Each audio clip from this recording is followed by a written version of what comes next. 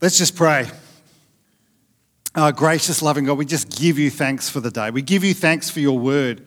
And Lord, we just pray that today, may your word speak fresh and new into our lives. May your Holy Spirit be upon us, opening up your word for us today. We pray this in your name. Amen. Now, we are in our third week in our series called B.L.E.S.S, about how we love our neighbours, how we put this into real practical ways. It's built on the foundation of a book by Dave Jon Ferguson called B.L.E.S.S. And over the 5 weeks we are in this preaching series, we are going to be exploring 5 everyday ways that we can simply do things that will help to bless our neighbours, help to show love to those around us. In our first week, we started with beginning with prayer. Last week, we looked at how important it was to actually listen. And this week, we're going to delve into our next easy, practical, everyday activity that we can do that will show love to our neighbours. And it is as simple as this: eat. So we're going to begin with prayer, we're going to listen, and we're going to eat. So let me kind of delve into this, and we'll put the next slide up, and I might bring up the remote control for me so I can control it. And so what we'll do is we will actually look at how, when we bless our neighbours, we're invited to actually eat with our neighbours in the same way that Jesus ate with people. So I might just get you to jump onto the next 2 slides. I've got to log in here to get into it next month. That's fantastic. So what we're wanting to do is actually make a Jesus-shaped difference in our world. This is why we want to do this. So I'm going to kind of delve into the passage. But before I do that, what I want to do is actually explore and make a few comments about why we are doing this preaching series. And, you know, I don't know about you, but have you ever gone to church and done a preaching series? Oh, there you go. Thanks, Paul. Done a preaching series where you've listened to the series and you've gone, hey, isn't this fantastic? That's amazing. You know, I really wish that, this was become real and apparent in our life. And then you go and you do whatever you do. You've listened to it, you're going, it's important and it makes no difference.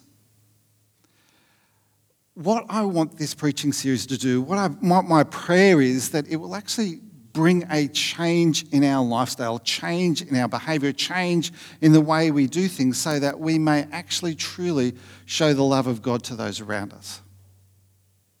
It's actually so that we're living in a rapidly changing world. You know, and I don't know about you, but our world has changed radically. And over the last little while, change has only ever increased exponentially. You know, we've got AI, we've got all these different things happening, and we're just trying to come to terms. But yet, the call for us to love God with all of our heart, with all our soul and all our mind, and to love our neighbour as ourselves is there and remains. And how do we do this in an ever-changing world? You know, here at Pittwater Uniting Church, I really pray that we will make a Jesus-shaped difference in our world, that is actually what we are going to be doing as part of our preaching series. And a part of this, I just want to remind you that the passage that helps us do this is the question that was asked of Jesus: how do I have eternal life? How do I enter into the kingdom of heaven? How do I do this? And you'll notice that from Matthew's gospel, it is to love the Lord your God with all your heart, with all your soul, and with all your mind. This is the first and greatest commandment. And the second is like this: to love your neighbour as yourself. I mean, we know what it means for us to love our God with all of our heart, all our soul, all of our mind. But sometimes we wonder, how do we actually practically love our neighbour as ourselves? And so this series that we're doing is simple everyday things that we can put into practice in our life, and I hope they become rhythms and patterns for us, to pray specifically for our neighbours by name, people around us, people that we engage with relationally, to pray for them by name. To actually have conversations with our neighbours, people around, and listen to them, to actually hear what they have to say, so that we may value them as well. And the next thing is to actually eat. To actually eat with our neighbours, eat with those people around us.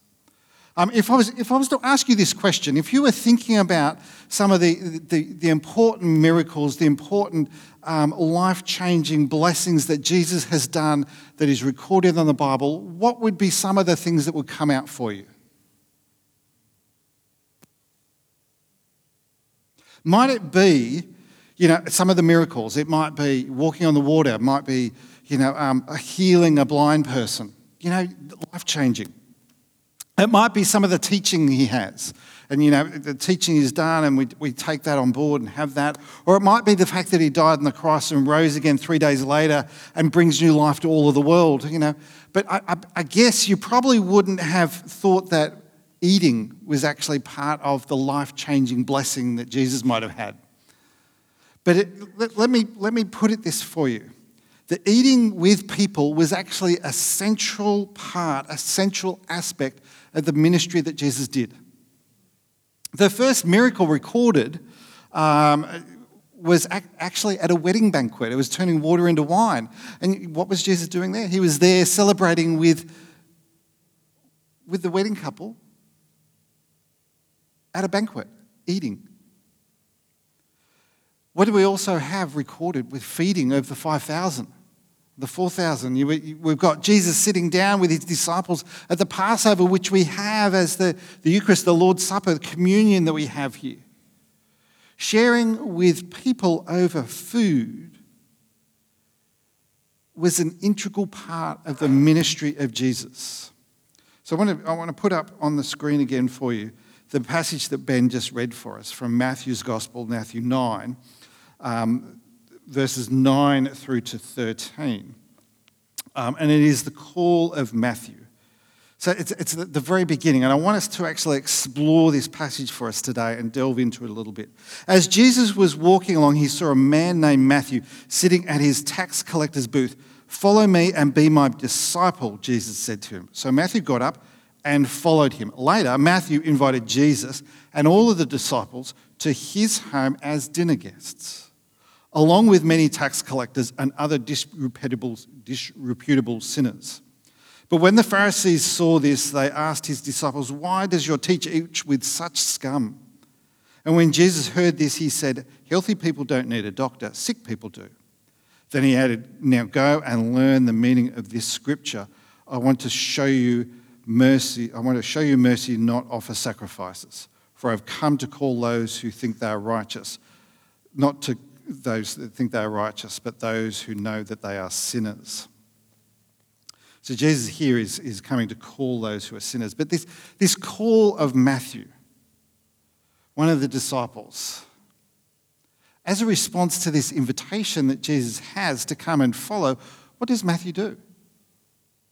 He invites Jesus, his disciples, and the people he had relational connections with to come and have a meal, to come and sit down and eat together. Matthew opened up his relational connections with the other tax collectors, other people within his sphere of influence, the people he knew, his neighbours, his friends, and shared his connection with Jesus over food. There's a concept that I have that really is important for us to kind of understand here. And the concept of biblical hospitality. Most people know what hospitality is. Do people know what Yeah? Yeah? Who knows? Fantastic, good. You know what hospitality is?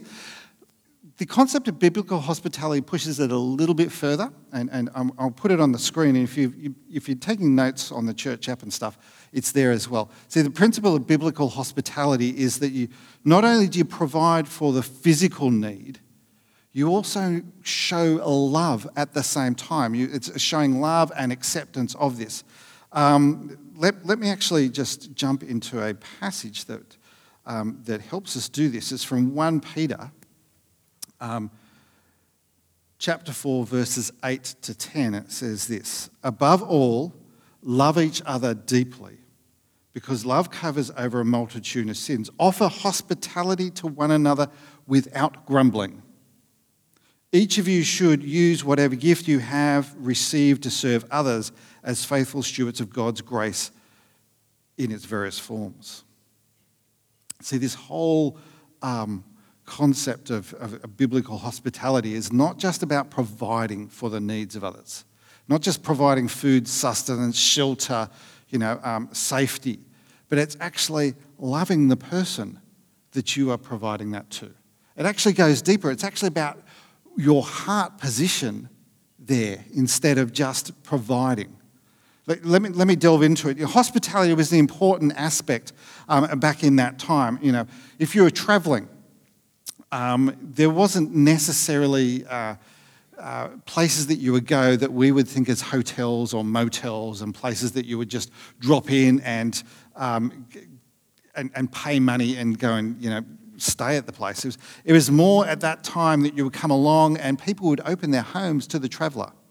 And if they're an important person, if they were like a prophet or a preacher or somebody that had a message, you would actually seek to bring that person into your home because that was part of the privilege of being one of the people that would bring somebody of importance into the home. And you would open your home as being the hospitable person to this traveller, and they would share the news of the world around. They would share that with them. And so this whole concept of opening your home, opening up to others to sit down and provide food, sustenance, shelter, care, and to listen, to have a conversation is really ingrained in and part of what it is. How many people love to go out for dinner with friends? There's a few people. Do you sit there and go, huh, and just look one another and not say a word? Generally what happens when you sit down and eat with friends, well, a family's different, Teenagers are different, Or if you've been married for how many ever years and you sit down in a meal and you're going, well, I'm just happy to be here together.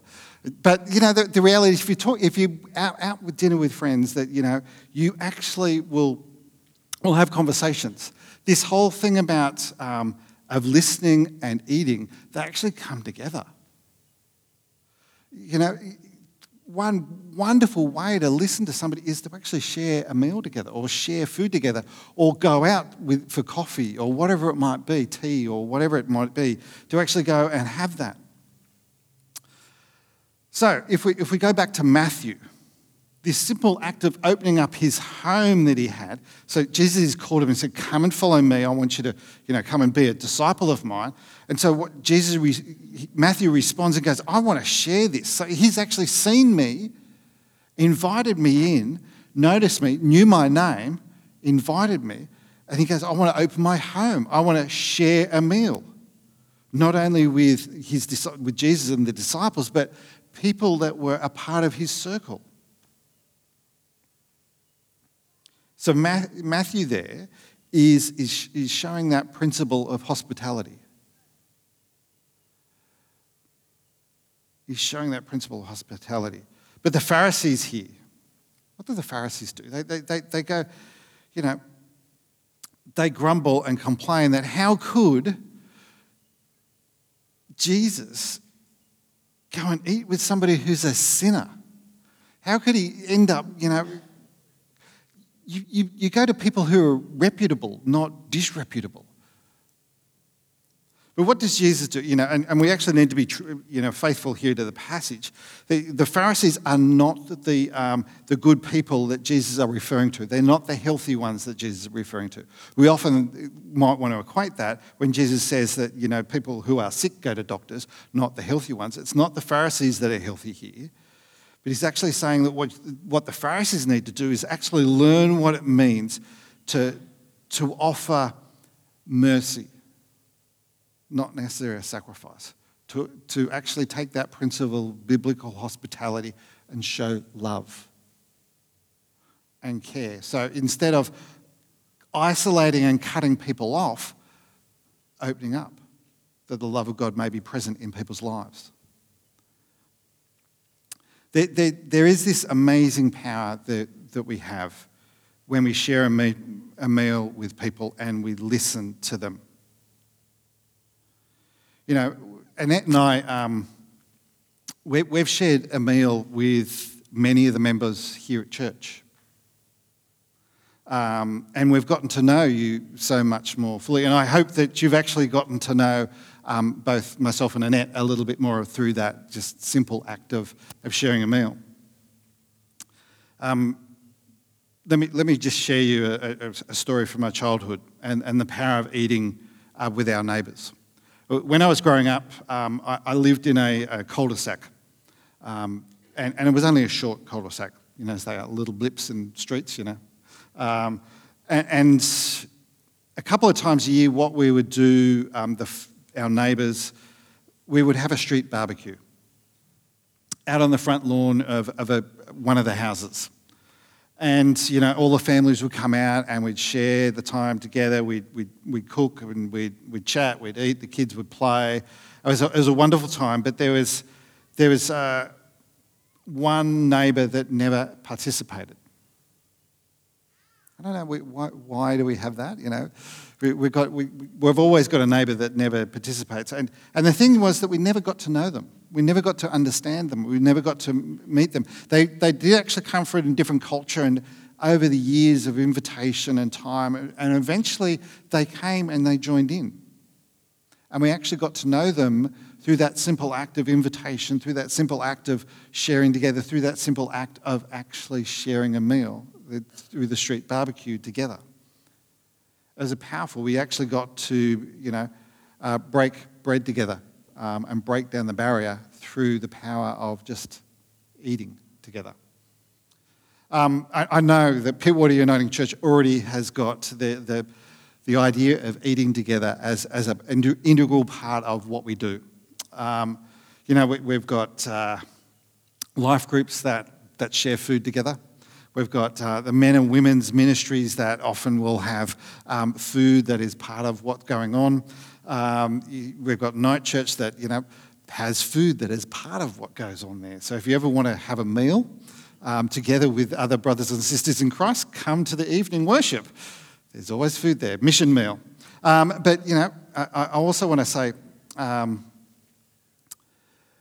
when Annette and I first arrived, our first weekend here, Paul and Amy invited us over to their place for a meal, for a barbecue, with some of the families here at church. And that was such a blessing. You know, we turn up and what happens? We're invited to eat, to talk, to listen, to be part of community. This power of eating, of sharing a meal together, of having, you know, that time together is so powerful and important. And so the principles that we have of how do we change, how do we love our neighbours, how do we change our simple behaviours. What I'd love you to do is jot down how many meals you have over a week. How many people kind of eat breakfast? Yeah, we got breakfast. How many people eat lunch? Okay, so that's at least, we've got 2 meals so far. How many people eat dinner? So that's 3 meals. How many people have, you know, morning tea?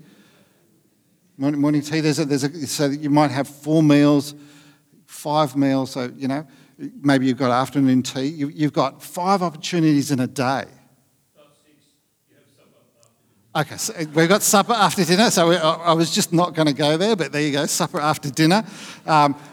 You've got 6, well, some of us have 6 opportunities to share a meal, share together with people around us. And you've got that 7 times a week. The power of opening up, of sharing. And it doesn't have to be that you are the one that always hosts. There's power in accepting an invitation to go and eat with somebody else. There's an important power in that. And so what I want us to do is, as we're wanting to actually bless the world around us, to be a blessing to the world around us, to love our neighbour as ourselves, we're going to start by praying for our neighbours by name. There is power in prayer. Then we're going to actually take the opportunity to listen to what our neighbours have to say, to actually listen to them and honour them and want to get to know them. And we do that by sharing a meal together with them. So these are not earth-shattering, life-changing, but they are simple, everyday ways that we can make a difference. We just have to be willing to commit to do that. We have to be willing to put that into practice in our lives, to be able to share and offer that hospitality. And I pray that we will move to become much more of a biblical hospitality, a church that has that as we want to provide for those around us, but we want to actually do it by showing love, not because we've been told to do it, but because it's actually something that wells out of us. So let's just pray together. Let's just pray that we may be blessed and be a blessing to the world around us. A gracious, loving God, we give you thanks that you challenge us each week. You challenge us with your word that we may do more than just sit here and absorb it. That it may become real and practical in our lives. Lord, that doesn't have to be big or powerful, it can just be simple. So Lord, today I pray that as Matthew, we heard today, as Matthew opened his home to Jesus, his disciples, and to his relational networks around him, fellow tax collectors, Lord, may we do the same. May we be willing to open our home to those around us. May we be willing to share a meal with those that we are praying for. May we be willing to offer hospitality in your name. We just pray this in the name of Jesus Christ, our Lord and Saviour. Amen.